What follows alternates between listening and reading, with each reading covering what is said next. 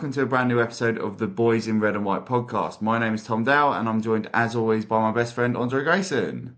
Hello, Mr. Dow. Hello, Mr. Grayson, and obviously today we're experimenting a little bit with the podcast by using not only audio but visuals as well to hopefully put out on our social media channels. So it's an exciting day in the development of this podcast. Have you got props? I bought props. I assume that's went without saying. I didn't know we needed to. You're gonna shame me now, aren't you? I haven't got props. You've really disappointed me now because I thought this was going to be magic. Maybe what I'll do is I'll pull out a kit in the middle of this, and you can just tell me your memories. We'll just try that. That could work. Okay, so we're recording a week on from last week when we spoke about the Liverpool game. We spoke about the upcoming game against West Ham.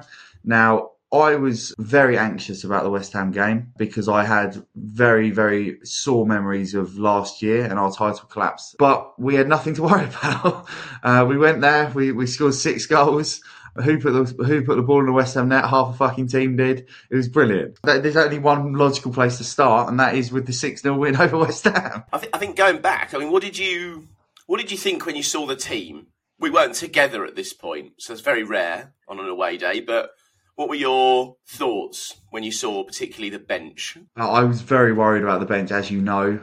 Obviously, I sent you a text saying Mauro Bandera to score the winner, which fortunately we weren't forced into, but it was a concern looking at the bench. And I think it's worth noting that we have had a lot of injuries to our squad depth this season, and that's kind of gone under the radar from most of the media. Because our starting 11, I wouldn't say it's been unaffected because, like, you look at the team on Sunday, like the left back position, we were missing Zinchenko, and Tomiyasu arguably comes in if he's available as well. Thomas Partey is another one who you'd expect would be in and around the first 11 if he was fit. So to not have him, to have Jorginho on the bench because he's missing minutes after a man of the match performance the week before is another blow. Having our starting striker missing is another blow as well. So I was fine with the first 11 because I think we spoke last week and said realistically Jorginho is probably a player that game was not suited for anyway,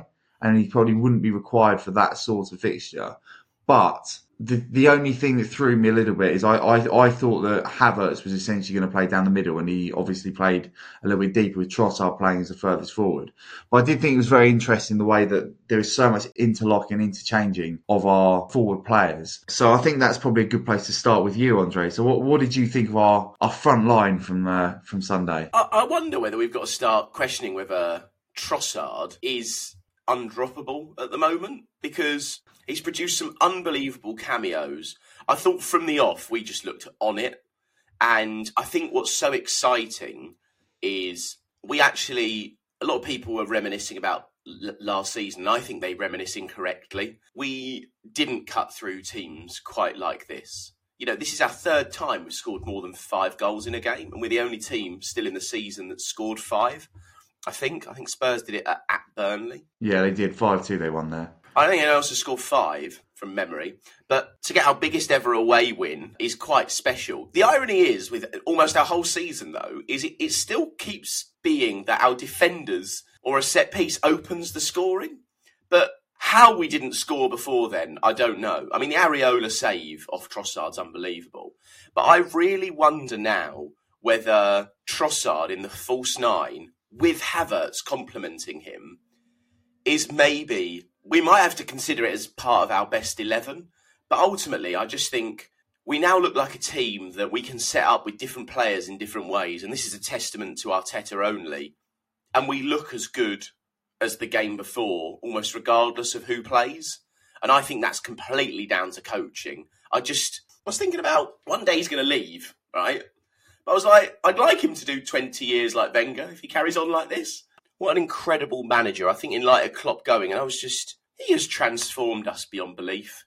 And he can take us to new heights. I can't get over how good we are. We went to West Ham, a team that's beaten us twice, not only dominated them, but I think this is where we have to start going, our players are seriously, seriously good and up for the fight. They wanted revenge. Make no mistake. We did not need to go 4-5-6. They smelt blood. and they killed them. And for so long, we've been demanding that. So long you want that. We're not going to win 6-0 every game when we're on top, but the fact we were so ruthless was so impressive. And ultimately, I felt that came from Saka and Trossard, because that second goal and subsequent fourth goal makes the big difference. And I thought those two in particular were exceptional. Yeah, I think it's impossible to look at any player from that performance and rate them below 7.5. Like, everyone was fantastic. I would like to give a special shout out to Odegaard, because I think he's just absolutely magical. Everything good about what we do goes through him. And I think that's obviously, you look at like Declan Rice and what he does, and it brings out the best in the other players. And the logical thing with an attacking midfielder is to look at the assists that they get. And on Sunday, Odegaard got 2 assists. But throughout the season, he's consistently created big chances that we've missed. And he should be on far, far higher numbers than he is at the moment, based purely on the fact that we've missed so many opportunities. But invariably, when he plays well, we play well. And I thought, again, on Sunday, he was brilliant. And I also liked, I thought it was very captain-esque when Nwaneri came on. I thought Odegaard was brilliant in the way that he managed him. He kept giving him the ball really early on in his little cameo performance. And as a result of that, we saw a really effective display from Nwaneri. And I thought that was, again, a testament to why Martin Odegaard is captain of Arsenal. Ultimately, I thought this game was about, could we redeem ourselves? And, you know, I think hopefully we'll do a bit of a soliloquy or a dream sequence for me, reminiscing about our August preview, when I said the game I'm most excited about is West Ham away. Hopefully this one's obvious as to why, but West Ham away in February has potential to be very entertaining, because they do not like us very much right now. And that could be a lot of fun. It could be a lot of fun. I like that as an answer. And speaking of that, I thoroughly enjoyed Declan Rice singing North London Forever in the team huddle. That's amazing. That was amazing. How did that go down with your friend Coopsy? I love him. Not great, and also not helped when I put a poster on the wall for a work call. I really just felt that West Ham, I quite like West Ham. I know plenty of West Ham fans. They're fairly harmless until they beat us, right? And then they're horrible. And they're suddenly West Ham fans who have never watched a game and are out the woodwork ready to come for Arsenal. And look, fine, I get it. But I felt as though we lost there in the cup. I was absolutely fine with that at the time, as much as it's a bit annoying. The home loss was beyond infuriating. But to go there and win 6-0, I wanted to ask you this. Would you take those 2 losses to win 6-0? I'm not sure, because I think in the realms of this title race, I think those extra 3 points would be invaluable. So if you could guarantee me a 1-0 win at home and a 1-0 win away, I'm taking that all day long. As much as it was incredible to be at a 6-0 away win, I'd still rather the 6 points. I just think it almost goes to the over-celebrating piece from last week, if we dare to carry this on. We do. But I don't think we are going to win the league, as we've said. So I'm happy to trade this in, because I honestly, when Declan Rice scored, it went off, and not many games go off at 6-0. But when Johns was saying, because he was next to me, he was laughing so much when this went in, because of the way Odegaard and Trossard almost ran into each other. And it was like, one of them, go on, after you, oh my God, it's Declan Rice. And when Declan hit it, you were sort of, especially where you are in the upper tier, you're like, oh, this could be going in. It's such a bad place to watch football. I still stand by, I think it's the worst stadium in the league in respect of an atmospheric. And it's no slight on the West Ham fans. I've been there when they've beaten us, and on TV it sounds great. But where you are in the away end, it's just not built for atmosphere whatsoever. But even when Rice scored, whether it was the explosion of noise, the laughter, the undercurrent joy that was full of that goal, or whether it was the seats, you know, the West Ham fans that were left snapping up as they storm out because their former captain has just scored a goal that says, you know, why is he going to Arsenal? Why isn't he going to City? That's why he's going to Arsenal, everyone. That's bloody why. Because we're going to make him step up. We're going to come to your place and beat you 6-0. That's so good. It was just so good. You live for things like this, honestly. Look, we'll probably go to Burnley and lose, but fantastic. Yeah, I think that's a really natural place to come on to Declan Rice as well. Now, I was in the lower tier on Sunday, and I agree entirely with you that there's such a gap between the lower tier and the upper tier that the atmosphere is very, very difficult to get going as a collective. So obviously there's noise happening in the upper tier, there's noise happening in the lower tier, but it doesn't quite connect in the same way that you'd like to at a different ground where everyone's congregating in one area. But as you say, it went off when Declan Rice scored. Now I was, for the first goal, very excited. Second goal, you think, right, this really puts us in a strong position. And then the third, fourth, and fifth goal are just sort of like, oh yeah, we scored again, because it's almost like bordered at that point. and then when the sixth went in, there was limbs in. I've seen the video that you shared in our group chat from the West Ham end of the limbs in the Arsenal end, and then the guy next to the guy filming just getting up and leaving. It's absolutely tremendous. But Declan Rice, I wrote a piece for the Gooner about Declan Rice. And I've said consistently this season that although we've had great midfielders in players like Cesc Fabregas, if we go into a bit more unconventional, Santi Cazorla, but I think as a complete midfielder, I don't think we've had a player as good as Declan Rice since Patrick Vieira. I really think he is that good. And in my piece, I wrote that naturally he does the nitty gritty, and that was what we thought we were getting as a player. But I think he's surpassed everyone's expectations because he's just so consistent. He quite often looks completely shagged out in a game, but somehow just will continue these lung-bursting runs throughout a match. And he's obviously evolved into his player for the big moments as well. He'll get goals at crucial times, or he'll get goals just to take the piss against his old club. He's just an absolute joy to watch. And he does incredible things on a football pitch. And we've spoken in previous podcasts about the fact that they might not be the sort of incredible things that constantly get you off your seat. But for football purists, he is someone that you look at and just think, what a wonderful, wonderful player. And I can't speak highly enough for him. And I do think he's completely transformed how we play as a team, because we now have most games 2 attacking players in those midfield trio as opposed to having 2 defensive players, because Rice is so good and can play that role on his own. He's like a 12th man, really, because his energy and effervescence is unbelievable. And I have to say, I think the same is true also in a sense in terms of engine room of Kai Havertz, because he played up front and left 8. And I think that's just really, really impressive. I watched the highlights back. It's such a strange, when you're in 6-0 and you watch highlights back. I didn't actually watch them till Monday, which is very rare. I was just Sunday, Super Bowl Sunday. And I couldn't get over how much Havertz was involved in many of our good moves, just being the interlocking or interchanging player. But often he was where you'd expect Odegaard to be. But I think because Odegaard dropped deeper, it created that space. And between Trossard, Havertz, Saka and Martinelli, they just all knew what to do.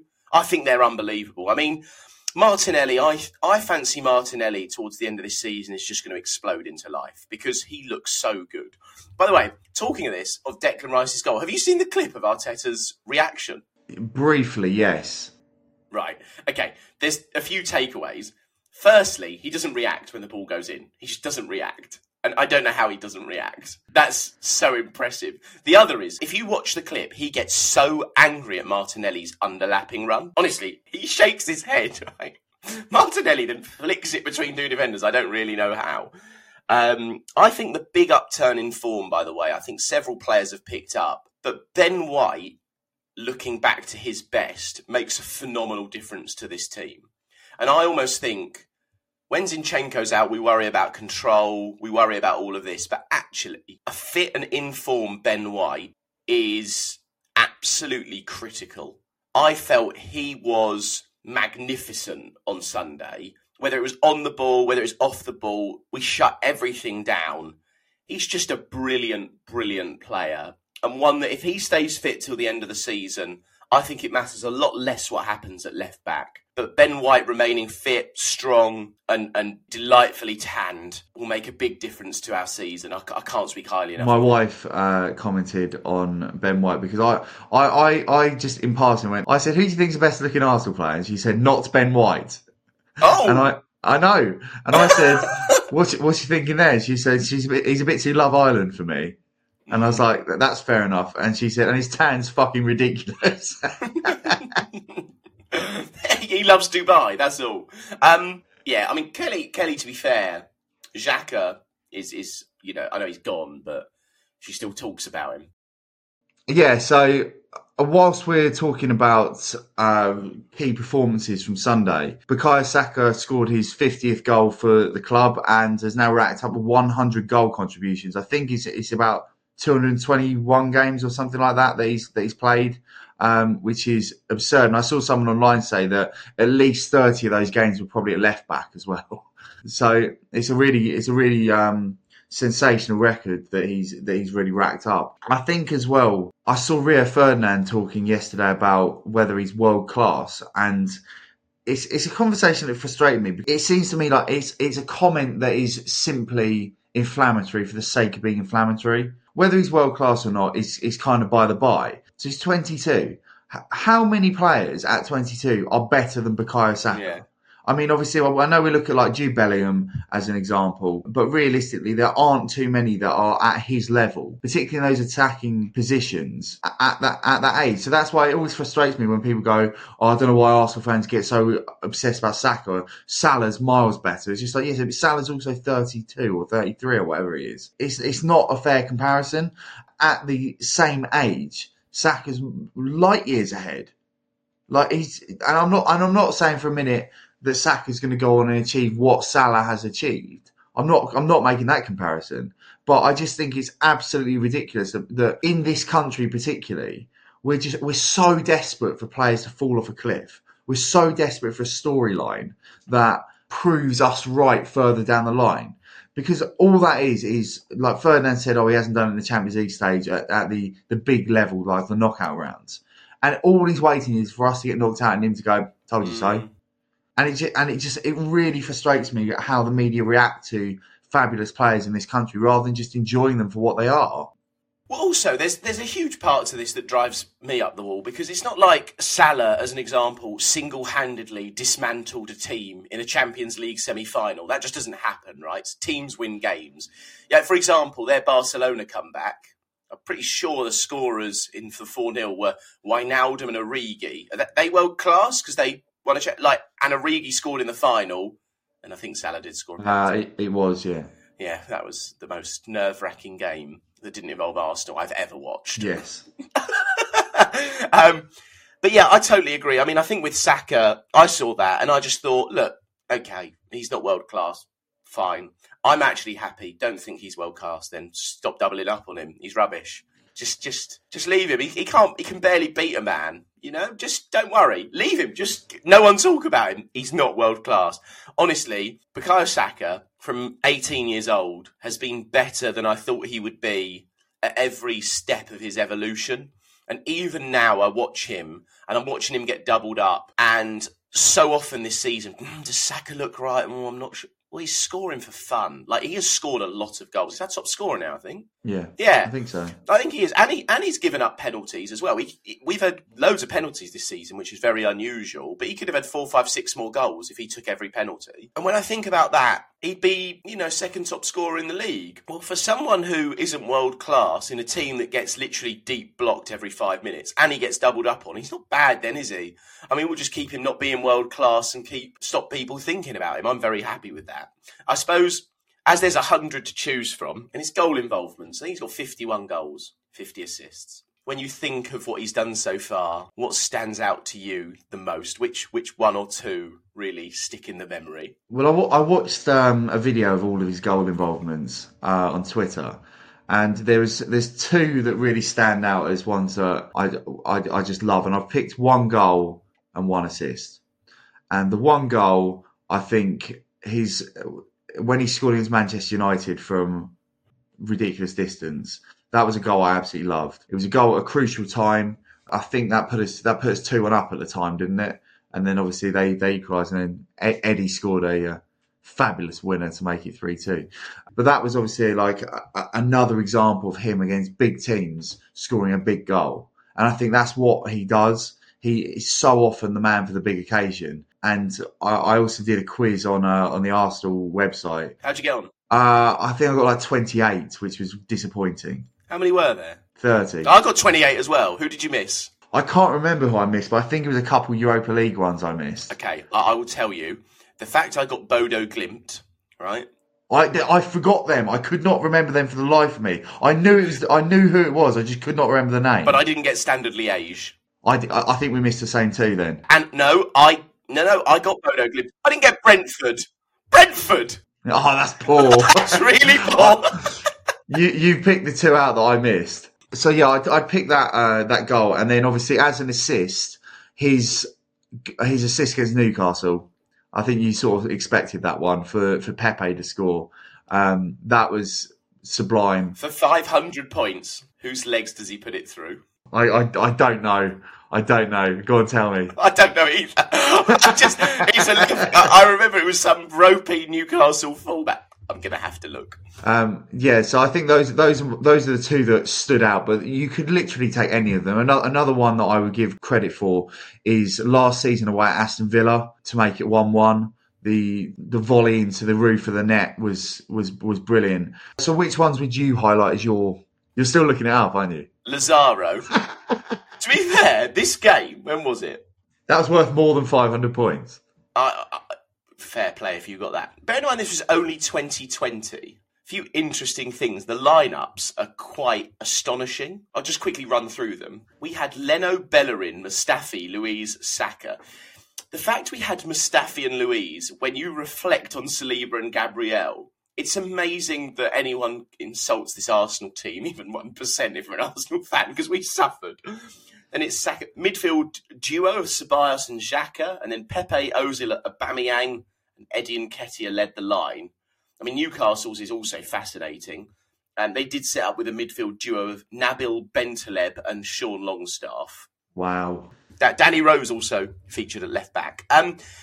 For me, the goal that sticks out to me for Saka is his one against Tottenham to make it 3-0. And the reason being is, much like the Declan Rice, sort of there's extra spice on this one. He'd set up Smith Rowe, delightful. Then Aubameyang scores a goal that was just astonishing. And then Harry Kane gives the ball away, chases all the way back, slides in. It somehow finds Saka, and he rolls it in the corner. It was like, oh my word, this guy, he's phenomenal. But to make it 3-0 against Tottenham, or his goal against Leeds last season, I thought that was an outstanding finish in a game that lacked quality. But one of the things that's so underrated is his right foot as well. Even his finish against Forest was exceptional with his right foot. He's really more two-footed than people think. Another right-footed one I would say is Everton last season. Yeah, I agree. Again, very, quite similar to the Leeds goal, albeit from a slightly more favourable angle. But yeah, just hammered right foot into the roof there. He's really, really effective when it is a case of just needing to put your foot through it. He's really effective at that. Yeah, I'd also say Forest at home start of the season. That left foot bender, but then does it count if it's against Matt Turner? I'm not sure. Does he score the goal against West Brom that's an unbelievable team move in lockdown? Or was that Smith Rowe? I'm pretty sure Smith Rowe passes it across to him. It was Saka who tapped it in, yeah. I mean, I know it didn't really start with an individual goal, but that was the most Arsenal DNA goal we had in a long time. And it made you see green shoots of what we might be and what you're seeing now. So, yeah, I think those ones. Yeah, I think that's it's great to reminisce about just everything. I love just reminiscing about just Arsenal in general because it's always just so fun. Like we're very fortunate we've gotten to see so much fabulous football throughout our lives. And obviously we would have preferred us to be a little bit more successful in terms of turning that into trophies. But some of the football has been outrageously good that we've seen. And we're very fortunate we're starting to see that again. So this Saturday, you and I are heading up to Burnley on the train, providing nothing goes not wrong, but not wrong. decide, but providing there's no game changers in your life between now and Saturday. Yeah. Let's hope not. Well, let's hope so. No, let's hope not. I'd like to go to Burnley. I never thought I'd say that sentence out loud. No, I mean, because you were adamant when we went last year. You were like, not going again, not going. 2 years ago, sorry, not going again. And yet here we are. Mm-hmm. Yes, I think what people don't realise who don't go to games, going to Burnley away means you and I will be on a train, roughly anywhere between 7 and 8 o'clock, respectively, to get to Euston for a 9:30 start. We'll get to Burnley at roughly 1:30, depending on how many beers we've had or not. We might just have coffee and breakfast, depending on what we think. And then you have a 90-minute match. It's about a 20-minute walk from the train station to Burnley. You go to the game. You sit on a wooden seat. You don't really sit. You can't really see what's going on. You don't really know why you're there. It'd probably be freezing. You'll have a load of angry northerners shouting at you, calling you a southern fairy.